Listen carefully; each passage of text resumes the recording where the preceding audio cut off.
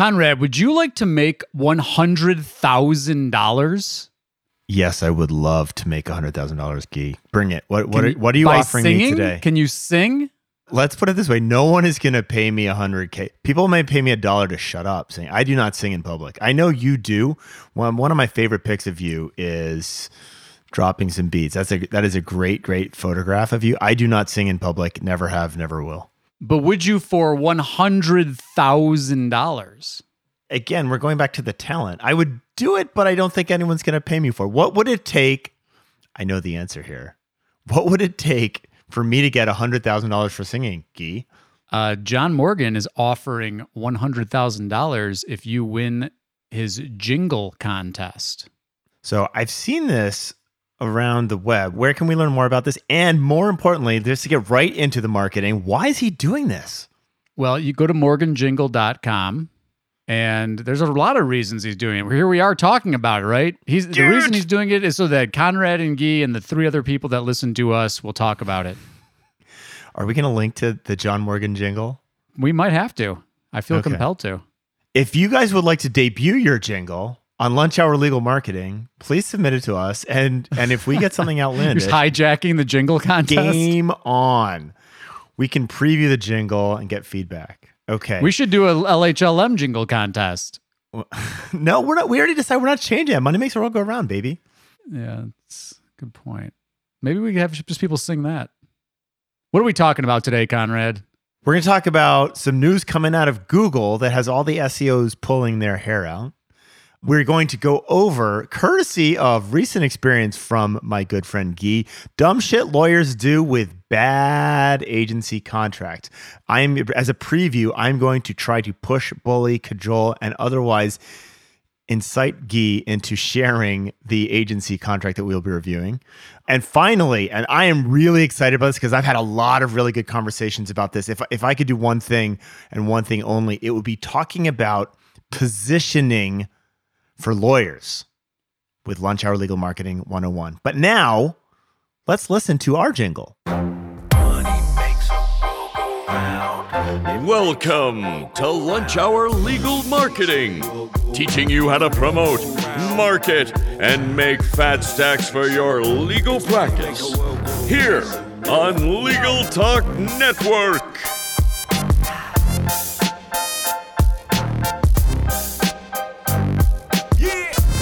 You know, I know it's not him singing the song, but I swear that sounds like Lawrence Coletti. Welcome to Lunch Hour Legal Marketing. Before we get started, we wanted to thank our sponsors, Lawya, Alert Communications, and Clio. Okay, folks, let's do some news.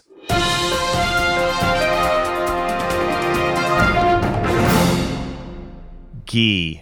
Coming out of Mountain View, Google is making the lives of SEOs miserable yet again by rewriting title tags. Guy, can you tell me what a title tag is and why we care, or do we care, about Google's changes in how they're handling title tags?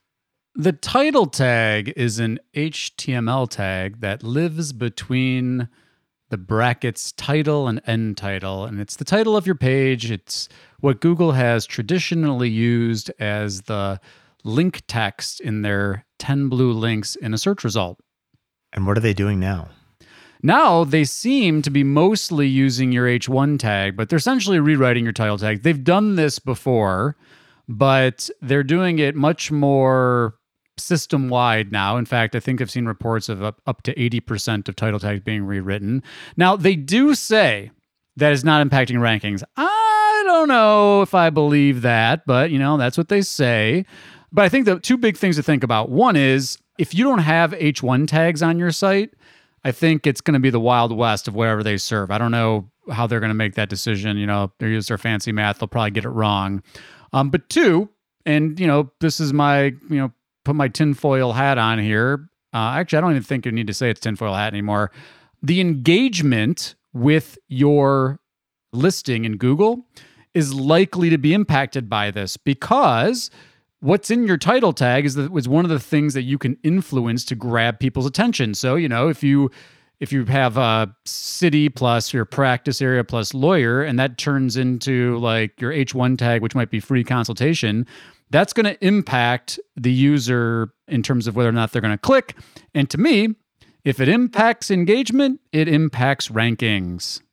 So the SEO community is kind of going bananas over this because, there are a lot of people who spend a lot of time optimizing, rewriting, testing this title tag versus that title tag. It's kind of been thrown out the window for us. They're taking a tool out of our toolkit, correct? That's what it sounds like. And, again, I think it's still early on this, but some of the reports I've seen is like they're not doing it as aggressively for larger sites. So, we talk about this all the time, and it gives a little bit of deference to Google. They got a big job organizing the world's information, and they come across sites all the time where either title tags are like grossly manipulated or missing or gobbledygook, or it's just, home is the one I love to see. It's just home because that's what the default title tag is, I think, in WordPress. But the point is that, their goal is, their real goal is to sell ads. But their secondary goal is to deliver great results for their search users. And so if a bunch of the websites on the web have title tags that really don't describe what the page is about, they feel compelled to rewrite the title tag to make it better from their perspective. Of course, what's better from their perspective doesn't always line up, and the machine isn't quite as intuitive as a human being yet. And so, SEOs and people that have relied on organic search traffic are frustrated because it's like, you have these title tags that are, as you mentioned, are carefully crafted to compel eyeballs and clicks and conversions. And now they're rewriting those, and you're like, wait, I just did all this work and now it's showing up like this. And now, I just noticed my click-through rate went down. That's, I think, going to be the real test, right? Do click-through rates go down for pages that Google writes versus the pages human writes? My guess is yes, but TBD, I suppose. Yeah, we will find out. And I think it probably depends on how much time you spent optimizing your title tags for those click-throughs, right? Yeah, it sure will beat home. Hello World. Hello World's a classic. Actually, what's funny? Hello World, I think, is the default H1, so I think it actually would also populate Hello World. Okay, for those of you who don't know, Hello World is the default page in WordPress. So some of you who have a Hello World site, you're doing it all wrong. Okay, speaking of doing it all wrong, my favorite segment ever is Dumb Shit Lawyers Do. And this one is brought to you by my co-host, Guy Tsakalakis. I would like you to read the language. What I really want you to do is tell us who the agency is, but we'll have to have a couple scotches before you let that one slip. But I would like you to read the language of one of your new clients. The previous agency's contract includes what heinous stipulation, Alex? Yes. For the record, not our contract, even though I've been accused that our contracts are draconian. People have said that to me, which I think is funny. But anyway, here's the language. If client fails to pay any monthly payment within 10 days of its due date, agency may terminate their ongoing optimization service. Client understands that if his service has been terminated, the optimization will be removed and site rankings in the search engines will fall. You want me to keep reading this? Does it get worse? I mean, it's that, client agrees not to overwrite the optimization. If you overwrite it, placement guarantee is voided. So they got placement guarantee in there. There's a guarantee? Yeah. Client That's understands awesome. that agency reserves the right to remove the optimization from the website at its discretion in order to place with a company requesting subscribe to agency. So I don't even know what that one means. Well, but they're proactively removing work that they have done. They're going to undo it. I mean, I have a question on this. Is this, you can go back to the history of this. By the way, this is stupid across the board. I mean, it's Here's my thing. Here's my thing that's funny to me about it. So you do all this work, and then the client quits, and now you're going to spend more time undoing it. Maybe they have there's going to restore to a previous version, right? Well, so here's my question, Guy. If this is in there, I mean, you and I have this once or twice a year. I get that law firm who walks away from a bunch of money that they owe us and with a middle finger, and you're like, it's hard not to take that personally. Do you feel that this contract here is in the hey, I'm walking away with money owed in order to compel you to actually pay that money? Or do you think this is just a sour grapes? This is the worst case of me trying to hold on to a client? Well, I don't think I hope that clients aren't staying with this kind of stuff. But, think about this. You're the client here. You're 10 days late on your payment. This company is going to be like, I'm going back and undoing all the work that we've done. One, I think too, this goes back to something we talk about all the time, which is if this is in your contract, you're renting your SEO updates, right? You're renting your title tags because they apparently own them and are going to switch them back. Yeah. This is the same as not owning your domain, right? That's an old dirty trick brought to you by some of the big providers and some of the smaller providers. And still existing. Yeah. Gross. You have a whole thing about contracts, right? You help people get out of their contracts, right? I don't help. I wouldn't even encourage people to. I literally just had this conversation. So I had this conversation right before we recorded this. I was talking about a guy who's working with FindLaw, and I said, when is your contract up? And he said, well, they keep coming back and selling me different things at different terms. So I have 3 or 4 different contracts that all expire at different points in the year. So I'm not sure when my relationship with FindLaw ever actually ends, right? Have you ever been sued by a competitor for this? Have I ever been sued by a competitor? Or cease and desist? Have I ever I've received cease and desist, and the reason I've received cease and desist is because as soon as I get them, I post them. They're my favorite thing. Which I love about you. So send Conrad a cease and desist. If you want backlinks to your website, send me a cease and desist letter. Ask lawyers of distinction about my joy of posting their cease and desist letters. But I think what you're asking me obliquely, see, Guy pushes me obliquely and it still works. FindLaw has never sent me a cease and desist letter for my Escape FindLaw guide. Although I did, when I published that, I did watch with a level of interest the traffic from, I want to say, Eastern Minnesota. Eagan, Minnesota just blew up that day. But no, I haven't heard from them, but mainly because they know I would publish it. Because they don't visit your website. Actually, you know that they do.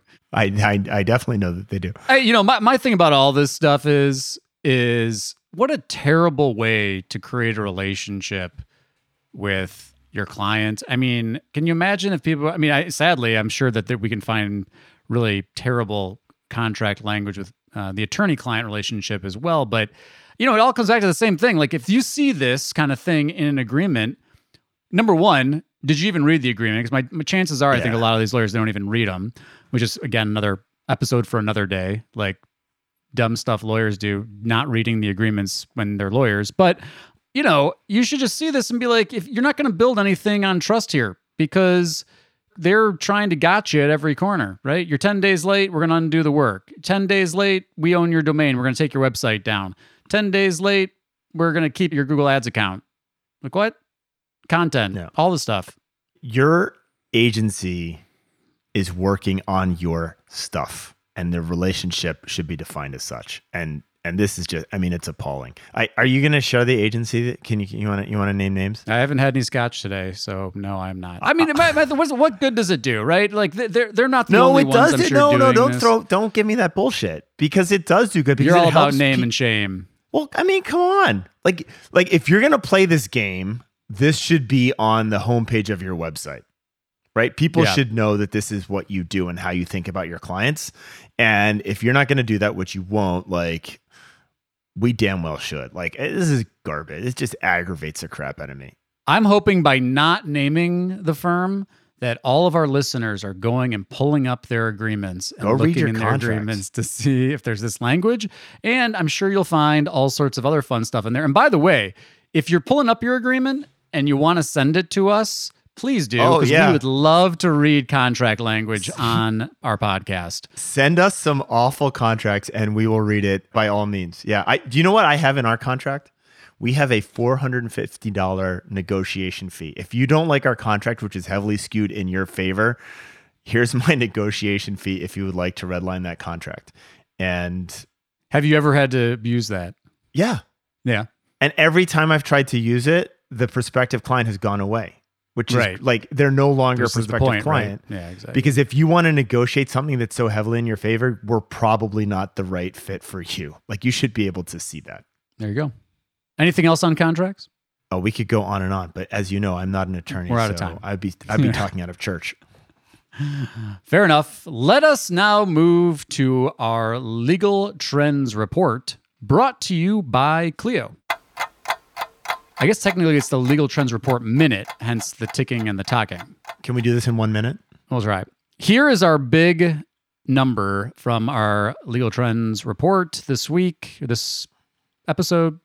58% of surveyed legal services consumer respondents said that technology was more important to them now than before the pandemic in the context of working with a legal professional, from what I understand. So, we talk about this all the time. We've talked about it in other contexts, but if you're not convinced that technology is table stakes for clients now, more than it's ever been, there you go.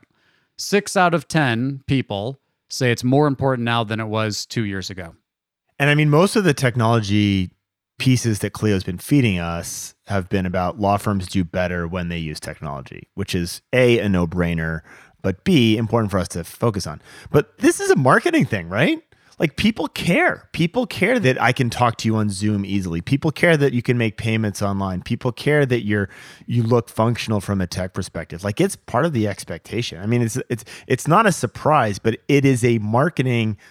We're going to get into positioning in a second. We can tie this back to this, but it is a marketing advantage. And I don't think many of you are thinking about embracing technology on the consumer side, showing that you're embracing technology on the consumer side as a marketing advantage. And yet it clearly is. Yeah. And if you need yet another example of this, pull out your phone, do a little search for whatever type of lawyer you are near me, look at the local PAC listings, and I bet you some of them say things like online appointments available, right? And then think about it. If you're a legal services consumer and you're COVID conscious, who are you going to pick? You're not just going to necessarily pick the number one lawyer. You might pick the one that actually has technology-enabled services, book an online appointment, delivering online services, don't have to come to our office to sign documents or a retainer or to have a conversation. That's a huge competitive advantage. And the key here is a lot of you may be doing those things in your firm, but you're not demonstrating in the blink of an eye that that's how you operate. And that's where this becomes a marketing advantage. Good point. To learn more about the unique advantages that solo attorneys have over other law firms and much more for free, download Clio's Legal Trends Report for solo law firms at clio.com/solo. That's Clio spelled CLIO. Let's take a break. As the largest legal-only call center in the U.S., Alert Communications helps law firms and legal marketing agencies with new client intake. Alert captures and responds to all leads 24/7, 365 as an extension of your firm in both English and Spanish.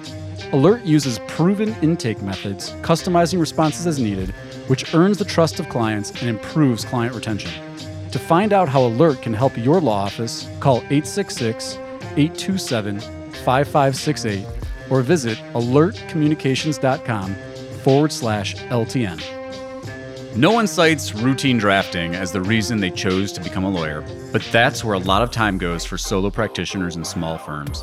LawYaw can help you transform your existing Word documents into reusable templates with no coding required. Save time and avoid errors with intuitive features like conditional logic. Use a tool that empowers your experience and expertise. Learn more at lawyaw.com. That's LAWYAW.com.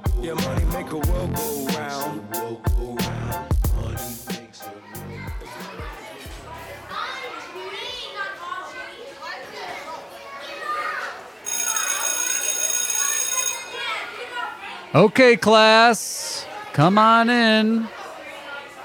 Have a seat, everyone. Welcome back. It's back to school time. Welcome back to another edition of LHLM 101. As you know, I'm your illustrious professor, Guy Sakalakis. And with me today, as always, is my favorite teacher's pet, Conrad. Conrad, say hello. Hi there, Mr. Sakalakis. How are you? Welcome back to school. Today's topic is positioning. All right. So positioning, let's go. Like, what does Wikipedia say positioning means? Let's go to the source, the internet. All right, here we go. Positioning is the place that a brand occupies in the minds of the customers and how it is distinguished from the products of the competitors and different from the concept of brand awareness. All right. So different from the concept of brand awareness. We're going to get into that. This has been rolling around the web recently a lot, and I like it because it's a little less academic sounding and it's more instructive. To me, the definition of positioning, marketing is asking someone out. Positioning is why they say yes, right? And, your Wikipedia piece talked about the difference between branding and positioning. I think this is really important because I think they're frequently conflated. And a lot of times, actually, Guy, I'm curious. 2 days ago, I had a conversation about branding, right? And I think what the client was really talking about was positioning. I think these concepts are frequently conflated in the minds of lawyers. Do you frequently have discussions about positioning or branding? Well, branding is kind of like the marketing buzzword du jour, and I think positioning is starting to enter that space. There's kind of I frame it, and this is, just hat tip to Matt Homan. He had this thing, I think he was calling it the haiku of what you do. I think it's still online if you look for it. But, when I'm thinking through this, you start with the who you help, the how you help them, and the why you're uniquely qualified to help them. And the positioning to me is that last one. It's the why you're uniquely qualified to help. It's the thing that, that really sets you apart. EOS talks about the three uniques. David C. Baker, who we both love, has a whole book about positioning. He talks horizontal positioning, vertical positioning in the context of creative firms. I think there's a lot of application for lawyers, but it's the why you're different. What makes you different? Like, for us, we're digital marketing agencies. Well, that's not positioning. Right. So there you go. So, there's all flavors of different types of positioning. One of the most obvious ones is first, best, or most, right? Are you the biggest? Have you been around forever? Or are you the best, right? Can you genuinely live in one of those worlds, those different positionings? With branding, it's logo, typeface, colors, those types of things that people have a familiarity with. People talk about brand recall, right? Is there a familiarity there? Positioning is really, I'll use Red Bull. I've never drank a Red Bull in my life. But Red Bull is the brand. It's got the bull, it's got the silver and the circle. Like, everyone recognizes what that is. Their positioning, however, is around extreme sports, right? And frankly, liquids and extreme sports have nothing to do with each other, but they have leaned into that community and that aspirational community of people who are into that as their positioning. And so they're very, very different. In legal, we were just talking about technology. Some of the positioning for a law firm could be, we are so easy to work with because we adopt technology, right? There's Jeannie Mucklestone out of Seattle who does her entire business of traffic tickets. And her whole thing is, you'll never talk to us. You'll never come into us. It is all done online and it's just seamless, right? And that is a great position because it's different. It's a differentiator. Yeah. And I think, David C. Bayer talks about this. EOS talks about it. It's all the parts that people can't copy. Like, what do you do that truly other people either can't do ideally? I mean, that's the ideal one, right? Because that's the best positioning is it can't be copied. But if you can't come up with something that's unique to that degree, what are you doing that very few of your competitors are doing? I think Baker says, around if you can identify a couple hundred competitors, then maybe you're in the right spot. But, if you're a criminal defense lawyer, for example, a criminal defense lawyer, that's not positioning. Right? You can call it your practice area. Yeah. What you do, that's how you help. You help with criminal defense. You help people deal with criminal defense issues. But why are you uniquely qualified? I noticed you put up there the ex-prosecutor who's now a criminal defense lawyer. That's an interesting one. I actually think that that's more common. I think if you're like ex-prosecutor, the technology-enabled ex-prosecutor, now you're going a little bit deeper. But I think too, if you're kind of playing around with this at home, the way Baker articulates this is like there's kind of two different things you can do. There's vertical positioning. So that might be like, we only help, Spanish speaking people dealing with car accidents. Oh, I'm sorry, I already screwed up. The horizontal positioning would be car accidents, right? So it'd be like Spanish-speaking people that are dealing with serious injuries from a car accident. That's a little closer. That's not only that's a great example, but I think that kind of at least shows you the idea of vertical and horizontal. So vertical is like the demographic that you're serving. Horizontal is the service that you're providing and going deep on that. And, let me ask you a question. Let me say a classic PI comment is, we won more money. Millions recovered. So does everybody. Yes. Is that positioning or branding? Is there any PI lawyer that puts that they win less than millions of dollars on their website? Like who? That would actually be interesting positioning. We win thousands of dollars. Our clients have recovered tens. We lose on the regular. But my point being, I see this all day long, right? Right. That's not positioning then. So the question, Guy, or it's not good positioning. We're talking about positioning and branding and appealing to the consumer. Does that fall flat? Yeah. Does it fall flat? I don't know. My thing is like, you should be striving to set yourself apart. How many times on this show, and you and I talk about this all the time, there's more lawyers per capita in the United States than there's anywhere in the world. I don't know. Actually, I haven't checked an update on that number. We should double check. We'll get our fact checkers on that one. But the point is, like, you don't even need to check the facts, right? You drive down the highway in South Florida, or you flip open your, I don't know, any social media app. Tons of lawyers everywhere. Lawyer ads, TV, you got lawyer ads if you're watching your afternoon television programs. We know that there's tons of lawyers. If you're just saying, I'm a personal injury lawyer, you're answering your phone, I'm a personal injury lawyer, whatever you're doing, that you're not thinking about positioning at all. Yeah. So when you say fall flat, what do you mean? I just think you're part of the background. It doesn't resonate, right? Like, do people actually care? And my gut tells me that that is not a distinguishing factor in making you a reason I would hire you, right?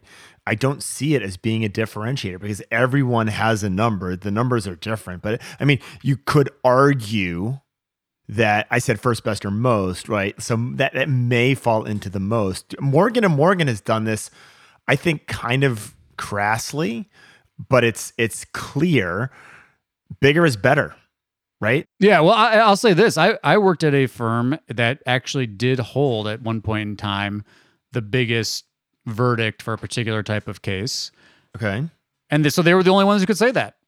So in that respect, most was positioning there. I don't know how compelling it was, but people like winners. I think the point here is like those number games that the lawyers talk about. I think it mostly resonates with the lawyers in comparing themselves against each other. And Morgan's flipped that and used an asset, which is size, right? Bigger is better, right? As opposed to a dollar figure. And I think that's the difference between saying something that your audience doesn't really care about and positioning yourself with something that they do care about, right? The value of size there. It's also interesting, though. Is Morgan the largest personal injury law firm in the world? I don't know. Which is interesting, right? Because if your positioning is not fact true, checkers, someone get on this. And what size there? Is it just number of attorneys that we're talking about? Or is it dollars? Or is it TV ad spend? It's GMBs in various cities. I'm not sure that even Morgan would.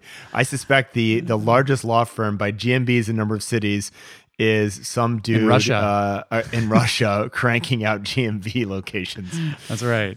They should use bigger is better in their lead. That's a whole different conversation. So, other positionings. You can be the most expensive lawyer, right? Like, that's a great positioning.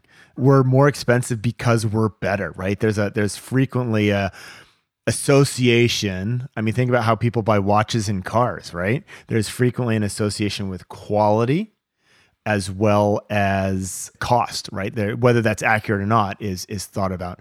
One of my favorite examples on positioning is Byron Brown. I think Byron Brown is out of Utah. If you go to antilawyer.com, you will get a great lesson in position. He's not a client of mine.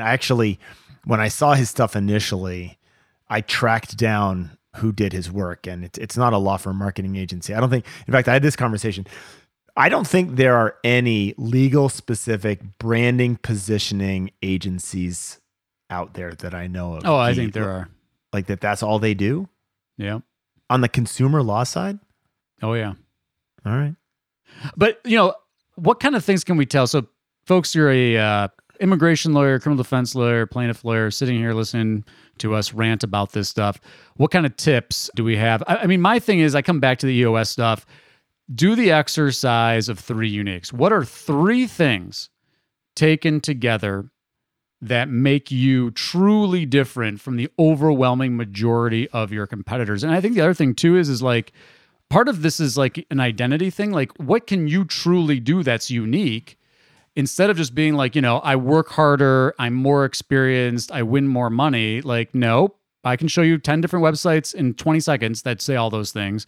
What can you truly do that's unique? And the other thing that I would say is, remember, positioning is not just about the cases that you might take. It's about how you're going to the market to distinguish yourself. And so the point there is that people get confused where they're like, well, if I say I'm the Spanish-speaking car accident attorney for Chicago, then people that don't speak Spanish are never going to contact me. And I don't think that that's exactly right. So I like to think of it in the context of what truly makes you unique. How deep can you go down in a very targeted demographic and service offer and let that, permeate everything you do? What kind of tips do you have for an exercise to tease out your positioning?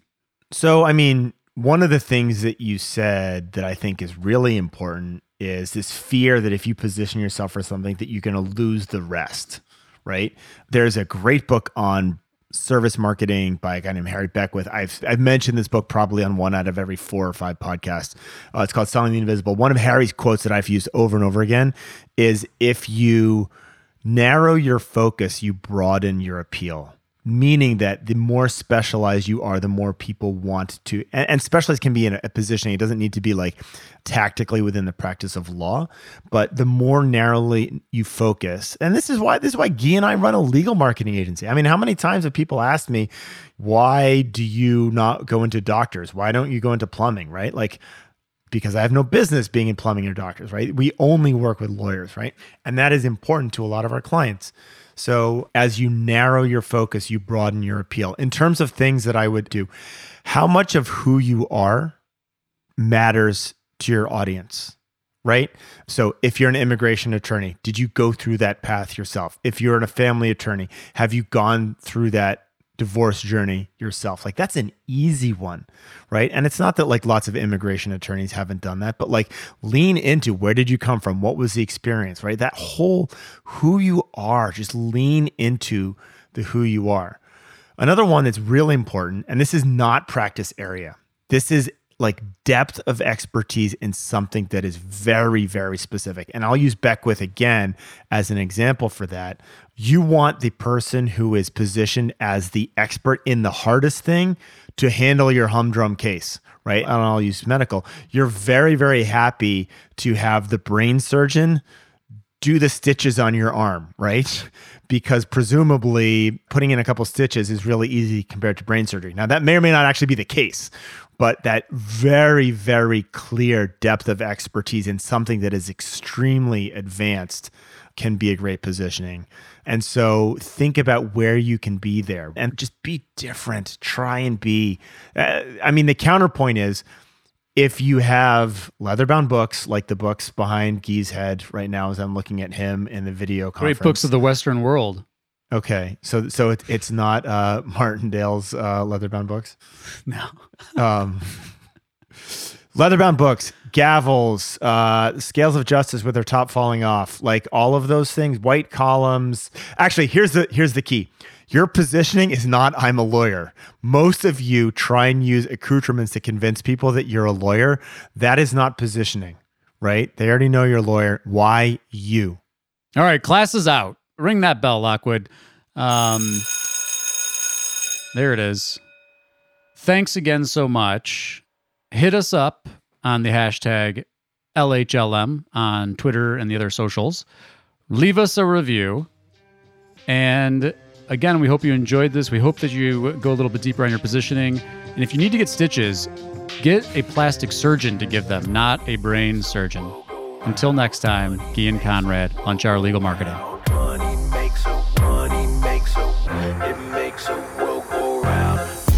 Thank you for listening to Lunch Hour Legal Marketing. If you'd like more information about what you heard today, please visit LegalTalkNetwork.com. Subscribe via Apple Podcasts and RSS. Follow Legal Talk Network on Twitter, Facebook, LinkedIn, and Instagram. And/or download the free app from Legal Talk Network in Google Play and iTunes. The views expressed by the participants of this program are their own and do not represent the views of, nor are they endorsed by Legal Talk Network, its officers, directors, employees, agents, representatives, shareholders, or subsidiaries. None of the content should be considered legal advice. As always, consult a lawyer.